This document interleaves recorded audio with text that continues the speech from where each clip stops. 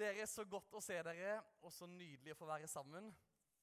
Om du skulle være her, og du ny iblant oss, eller om du hjemme på påskeferie, eller hvordan du har havnet her, veldig, veldig velkommen altså. Og hvis noen synes at det flagrer litt mye her, så har rett og slett forkynneren spist litt for mye i påska, så mens jeg satt der under øvelsen, så røyk knappen.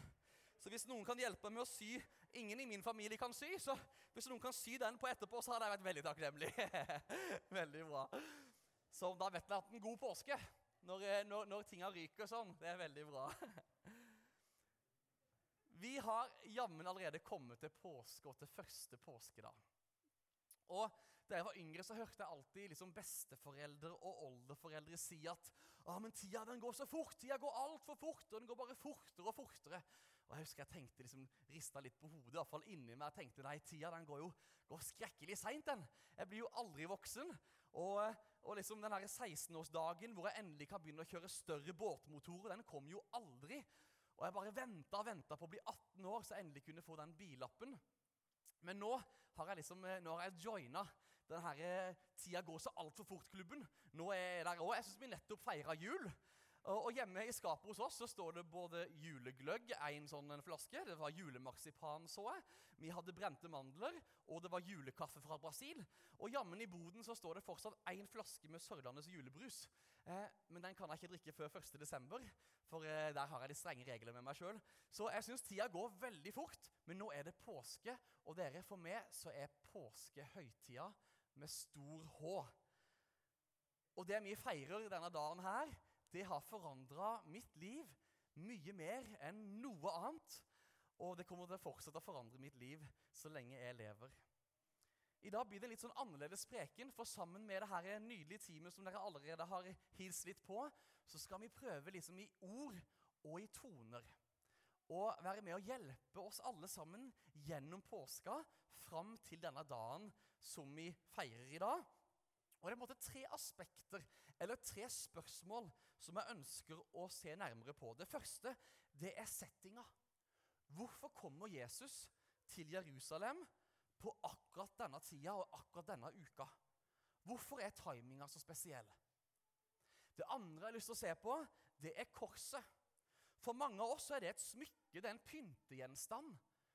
Men for romerne så var det verste og mest grufulle drapsvåpenet de hadde klart å pønske ut.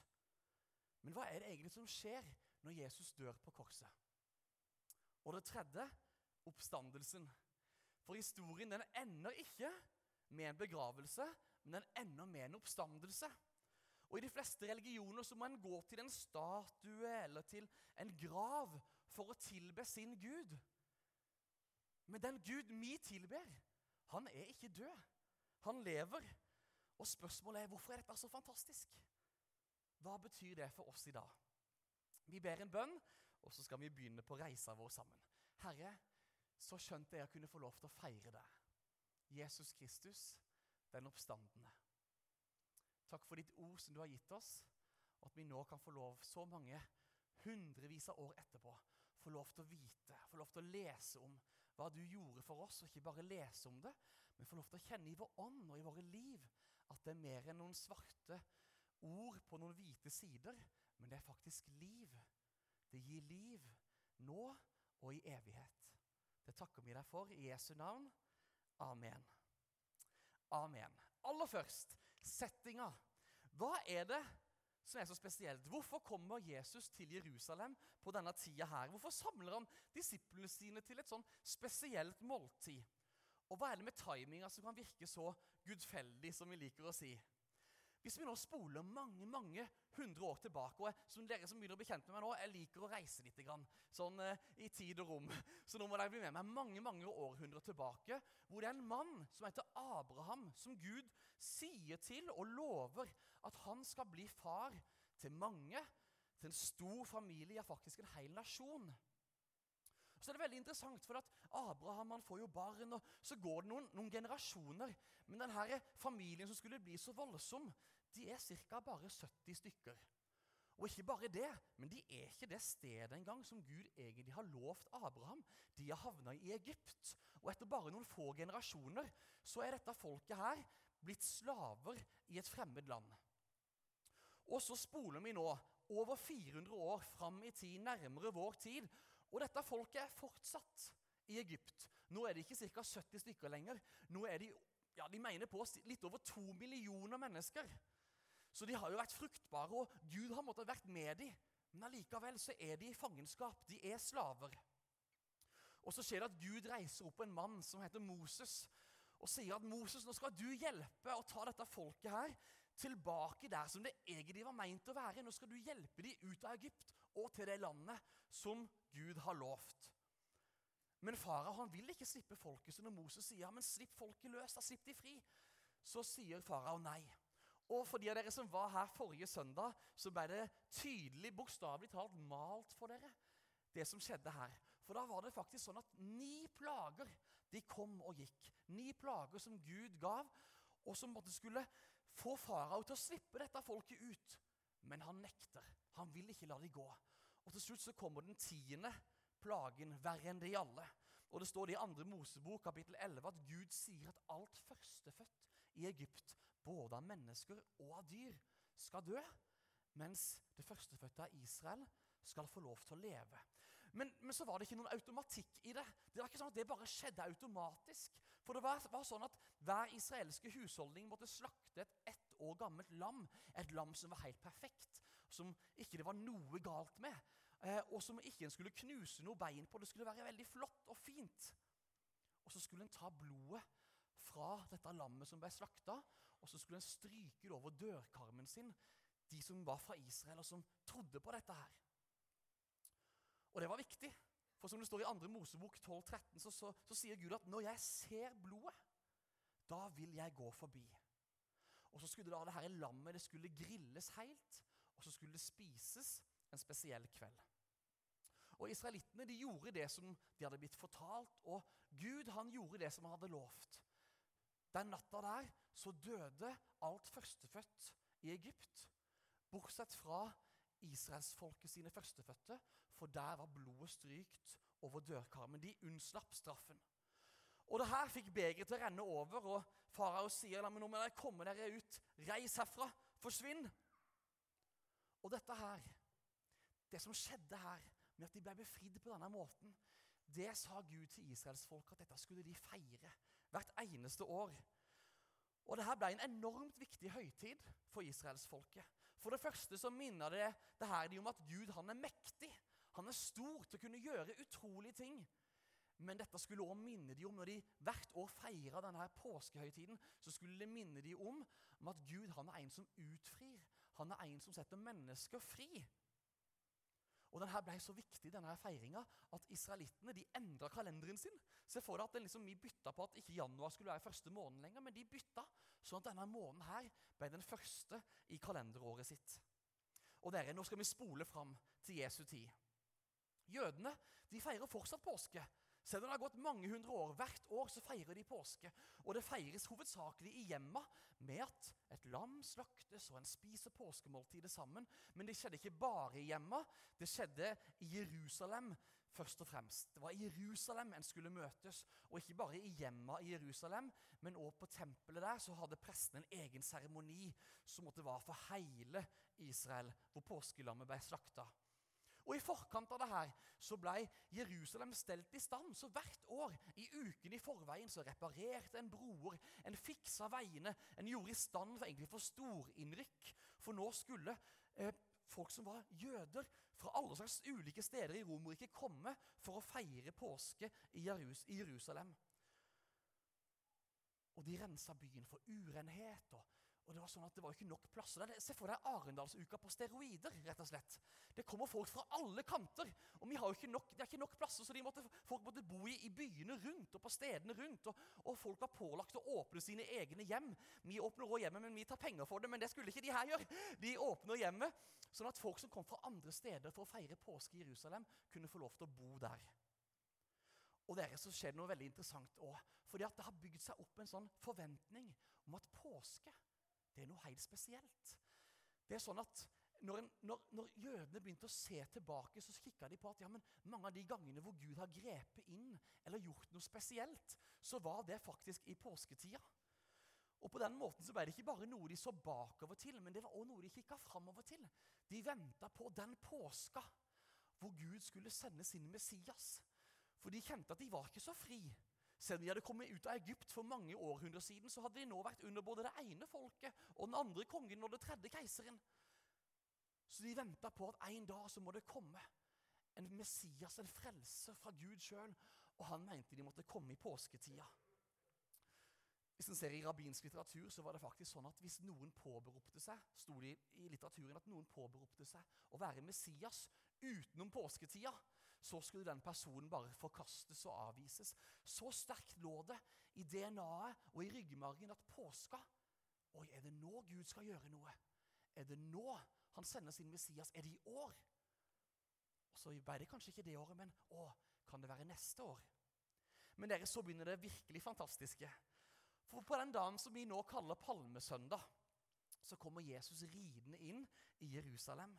Og ved første øyekast så kommer Jesus for å feire påske og for å spise påskelammet. Men den virkelige grunnen til at han kommer til Jerusalem akkurat den uka der, det er for at han skal bli påskelammet.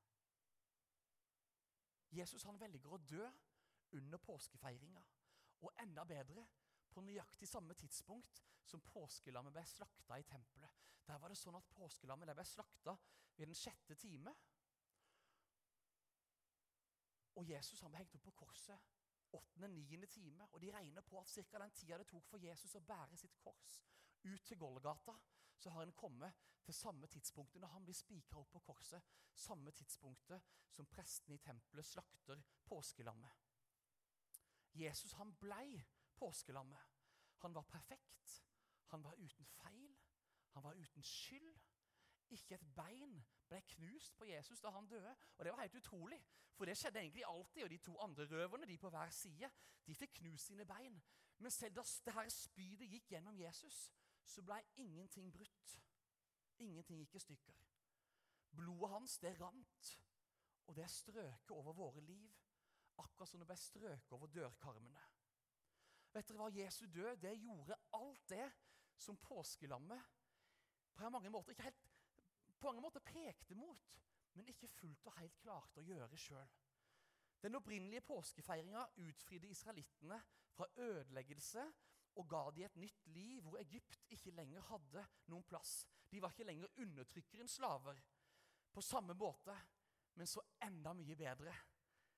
Jesu død, det var det avgjørende inngrepet som utfrir oss fra syndens ødeleggelse og gir oss et nytt liv hvor undertrykkeren ikke har noen plass. Vi er ikke lenger syndens slaver, men vi er faktisk fri. Helt fri. For som det står i 1. Korinterne 5:7, Paulus sier, for Kristus, vårt påskelam, er slaktet. Vi skal straks gå videre inn i andre delen. Har vi sett på hva som var med timinga og settinga, hva som var så spesielt. Vi skal snart gå videre til å se mot korset. Men vi skal synge en sang, så teamet kan gjerne komme opp, og så skal vi ta dere med på mange måter inn i en solosang.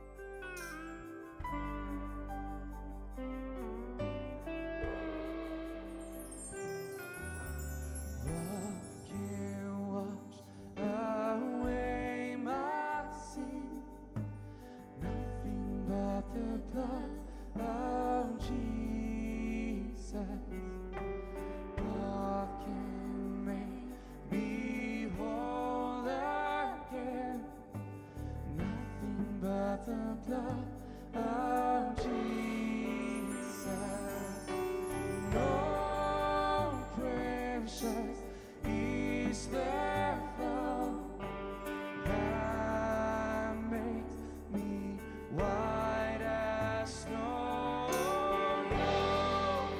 On the fount I know nothing but the blood of Jesus. Oh, precious is the flow that makes me white as snow. On the fount I know nothing but the blood of Jesus. Nothing but the blood of Jesus. Nothing but the blood of Jesus.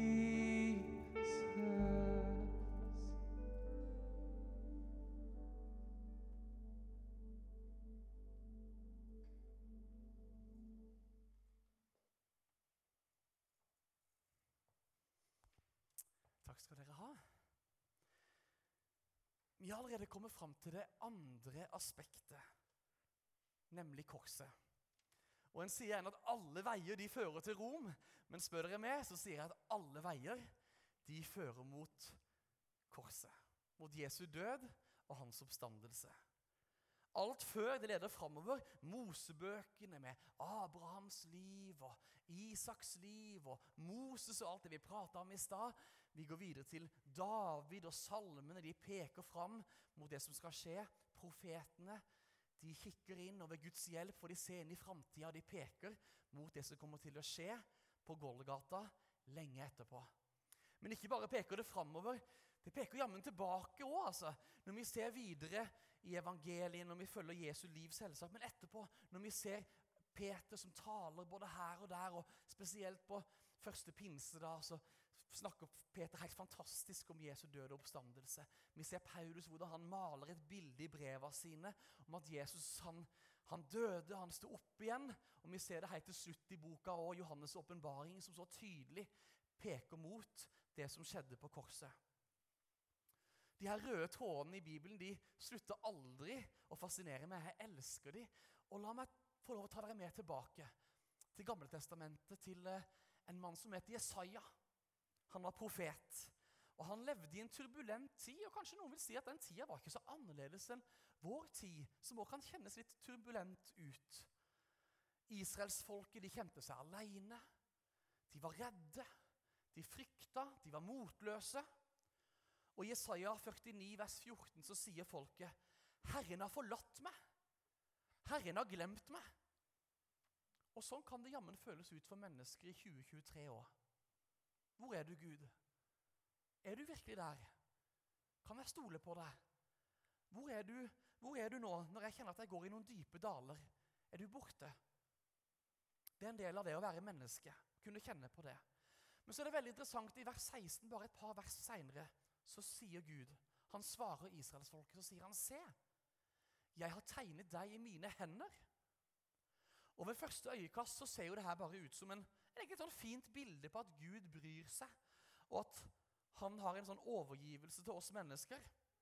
For det var noen ganger sånn på denne tiden her, at faktisk en tjener tatoverte eller fikk tegnet inn sitt herres navn på kroppen for å vise overgivelsen til sin herre. Men aldri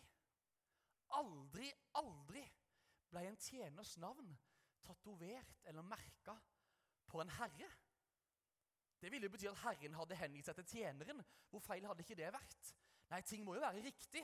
Skulle noen få en tatovering eller en innskrift på kroppen sin med et navn, så måtte det jo være slaven som fikk herrens navn. Men det er faktisk det Herrenes Herre sier. Han sier, jeg har tegnet deg, jeg har tatovert deg i mine hender. Men det blir enda bedre, for på hebraisk så sier de ikke tegnet eller tatovert i mine hender, men de sier mer gravert deg i mine hender. Og ikke gravert på hvilken som helst måte, men gravert med hammer og en meisel eller nagle. Og bildet på mange måter det at det en som utifra kjærlighet lar noen ta en hammer og en nagle, og la det kjøres gjennom sine hender. Utifra kjærlighet og utifra overgivelse. Og århundrer senere så det nettopp det som skjer. Jesus Kristus, Guds egen sønn, har blitt naglet til et kors på en høyde utenfor Jerusalem, kalt Golgata. Og ikke mange dager etterpå så møter vi en mann ved navn Thomas. Han er en av disiplene til Jesus. Og han er litt i tvil, han er litt i stuss, han er ikke helt sikker på. Kan jeg stole på at Jesus virkelig har stått opp? Han kjente seg litt alene. Han kjente seg litt ensom. Han hadde litt frykt. Plutselig så står Jesus foran ham. Så sier Jesus, Thomas, se på hendene mine. Se på min kjærlighet for deg. Se min overgivelse, se min hengivelse til deg. Se på hendene mine. Jeg skal aldri forlate deg. Jeg skal aldri glemme deg. Og hvis du noen gang i livet skulle bli i tvil, hvis du noen gang skulle kjenne deg alene, forlatt eller glemt, vet du hva? Se til korset. Se til Jesus. Han har tegnet deg i sine hender. Vi skal synge en sang til, og da kommer Naomi opp her.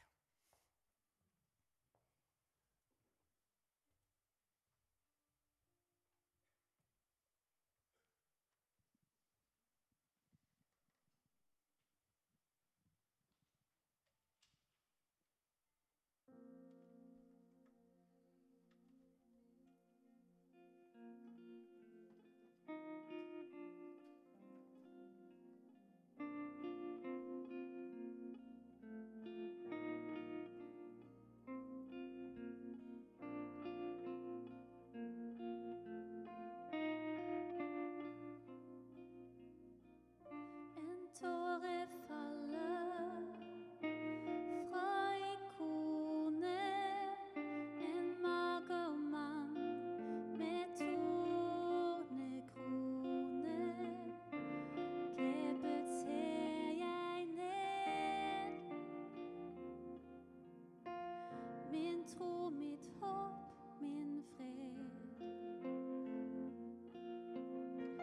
Jeg ser hva jeg har gjort,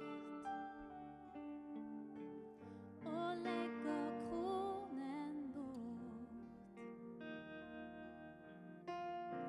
Straffen lå på deg, skammen bærer jeg.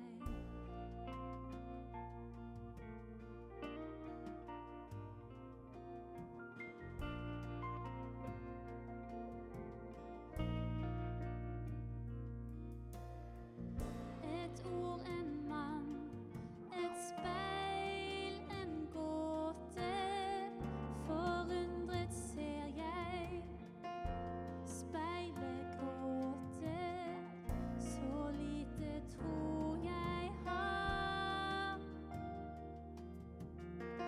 Jeg overhører svar. Jeg trodde det var meg som skulle redde deg. Skamfull ser jeg ned. Det var du som led.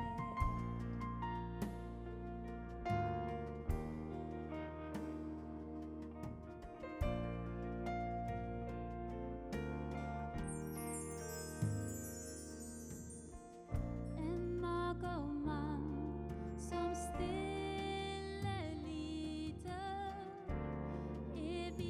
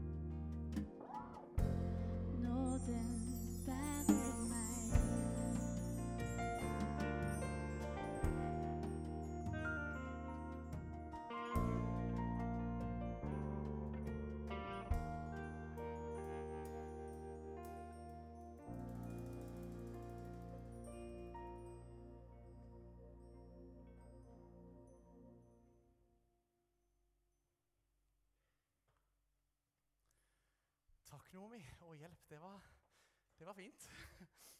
Fantastisk. Vi har nå kommet frem til dagen i dag. Første påskedag. Det kaller vi inn på norsk, første påskedag. Jeg liker best det engelske, altså. Resurrection Sunday. Høres ikke det bra ut? Oppstandelsesdagen. Jeg synes de har truffet bedre på den enn første påskedag, så det må jeg bare si. Og dere, det jammen noe med oss mennesker, og dette med comeback. Er det ikke det? Vi glad i noen gode comeback. Vi elsker når Aksel Lund Svindal, etter å ha falt skikkelig stygt i Beaver Creek 2007 i utforen der, 1 år senere kommer tilbake, trosser frykten, samme bakken, vinner sin første seier igjen, akkurat der han falt sist. Ja, det er nydelig. Vi elsker når Michael Jordan, etter å ha lagt opp da faren ble drept i 93, 2 år senere kommer tilbake igjen på basketballbanen og blir tidenes basketballlegende. Og dere, vi elsker jo når Marit Bjørgen her, etter å ha vært gravid og født Marius i 2015, kommer tilbake i Lahti 2017 og vinner 4 gull. Ja, det er et eller annet. For hvis ikke det rykker i lillefoten din, så rykker det i hvert fall i lille tå, så det rykker det i min lille tå. Det er helt nydelig. Men dere, la oss nå se litt nærmere på tidenes comeback, dere. Tidenes comeback. På dag 1. Og jødene, de regner jo litt annerledes, så vi kan jo bli litt forvirret med på de her dagene. Men på dag 1, altså på langfredag, hva er det som skjer? Jo, Jesus, han blir tatt ned fra korset. Og så er det en mann som heter Josef fra Arimathea. Og ifølge Matteus og Johannes så er dette en mann som egentlig hører til det høye råd, og som egentlig er en sånn fornem mann, en religiøs leder. Men ifølge de så har han i all hemmelighet blitt veldig begeistret for Jesus, blitt en etterfølger av Jesus. Så han går og ber om han kan få lov til å få kroppen til Jesus. Og det får han. Og hva gjør han? Jo, han har et flott sted. Han er litt rikere, han har sånne plasser som kanskje ikke alle i Jerusalem akkurat hadde. Så han hadde en gravplass klar. Ikke sånn som vi legger ned i bakken under jorda, men en hule inne i fjellet som var gravd ut og klar. Og han hadde en stor stein, og før han la Jesus inn der, så svøpte han Jesus i linklær og gjorde det på beste måte til alle kunstens regler. Den døde kroppen, som muslimene egentlig mener at ikke var død, men at Gud bare fikk Jesus til å se død ut. Den kroppen der, som vi mener virkelig var død, og som faktisk er spydet som gikk igjennom han, og som ikke knuste noen bein. Men det står jo det at når det gikk ut, så kom det vann og blod ut, et tegn på at den har vært død allerede en liten stund. Blod og vann som skiller seg. Så Jesus, han var død, og han ble svøpt i linklær, og så ble han lagt inn i denne gravhula, i denne hagen, og så ble det rullet en stor stein foran. Og så står det litt hint om at Maria Magdalena og Maria, de sitter på utsida der, og hvor lenge de sitter der den kvelden der, er ikke godt å si, men de sitter på utsida etter at gravsteinen rullet for, og vi vet ikke så mye mer. Så går det over til dag 2, lørdagen, altså det vi kaller for påskeaften på et vis da. Og vi vet ikke så veldig mye om den dagen. Det var en sabbat, så det står at disiplene, de hvilte. Det vi vet om hva som skjedde ellers, var at de hadde jo hørt noen rykter om at Jesus sa han skulle stå opp igjen. Så de var litt redde nå, de her jødiske lederne, så de gikk til Pilatus, han som hadde dømt Jesus, og sa at du må passe litt ekstra på her, kan ikke du ta forsegle grava, sånn at det går lett an å se hvis noen har brytt den, eller noen har pønsket på den, eller gjort noe med den. Så de går til Pilatus, og Pilatus går med på det. Han setter et romerseil på selve denne store steinen foran, det gjør han på lørdagen, og så finner de litt romerske vakter og setter på utsida. Og når det gjelder disiplene, så som sagt, vi vet ikke så veldig mye om de, men historikere mener på at ja, de hvilte selvsagt siden det var sabbat, men at de også var samlet, og at de var redde, engstelige, gjemte seg litt bort. Rett og slett, skulle det skje det samme med de som det skjedde med mesteren deres Jesus? Var de trygge? Hvor kunne de være? Men så kommer vi til dag 3, dagen i dag, søndag morgen. Og la oss lese historien fra Markus 16 og fra vers 1.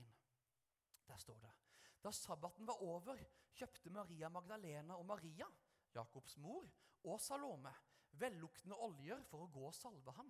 Tidlig om morgenen, den første dagen i uken, kom de til graven da solen gikk opp. De sa til hverandre: Hvem skal vi få til å rulle bort steinen fra inngangen til graven? Kvinnene de møter en utfordring. Og så spør de, hvem skal rulle bort steinen? Så står det videre i vers 4. Men da de så opp, fikk de se at steinen var rullet fra. Den var meget stor, legger Markus til. Dere, den var rullet bort. Gud hadde kommet til grava før de her damene rakk å komme dit. Han hadde gjort det de ikke kunne, og jeg kan jo begynne å lure på. De hadde jo suttet der på kvelden på fredagen. De visste jo at det var en stor stein der. Hvorfor kom de der da med dufter og oljer som de skulle måtte smøre på Jesus? De visste jo egentlig at det her gikk jo ikke. Og de lurte på hvem skal rulle bort steinen. Men så kommer de der, og så har Gud allerede rullet bort steinen. Og jeg vet ikke hvordan det er i ditt liv, men av og til så er det noen sånne steiner som er litt vanskelig å flytte på egen hånd. Og en lurer på hvem kan flytte på steinen? Hvem kan flytte denne steinen? Men vet dere hva, det finnes en Gud som kan. En av de mange nydelige tingene som første påskedag forteller oss, det er at vi har en Gud som kan flytte på det tunge og det store, som ikke vi selv klarer å flytte på med egen makt. Og vi skal snart nå synge og tilbe sammen, men jeg har først lyst til å vise dere at det er et mønster her. Det er en måte som Gud gjør ting på. For hvis vi nå spoler litt tilbake igjen, ja, ikke bare litt, ganske langt, første Mosebok kapittel 22, så leser vi om Abraham og Isak, og Gud har bedt Abraham om å offre sin egen sønn Isak. Og vi leser i første Mosebok kapittel 22 vers 6 at Abraham tok offerveden og la den på Isak, på sønnen sin. Og frist i minne det vi har allerede gått igjennom nå, så vet vi at det er ikke siste gangen i Bibelen, hvor en far putter et tre på sin sønns skuldre for et offer. Men dere mønstre fortsetter. Kvinnene de dro ut tidlig om morgenen. På den tredje dagen så hadde de olje og kryddere, men hvem skulle rulle bort steinen? Og Abraham og Isak de dro ut på en reise. Og på den tredje dagen så kommer de fram, og de hadde ild og tre. Men hvem skulle komme med lammet for offeret? Og så skjer jo det. Mens Abraham løfter kniven, så står det, Abraham så opp, og han fikk øye på en vær som hang fast etter hornen i et kratt like bak ham. Abraham gikk bort, tok væren og offret den som brennoffer i stedet for sønnen sin. Kvinnene, de så opp, og de så en stein som Gud allerede hadde rullet bort. Abraham, han kikket opp og så et lam som Gud allerede hadde tilveiebrakt som offer i hans sønns plass. Og dere, la meg ta siste biten av mønstret jeg har lyst til å vise dere.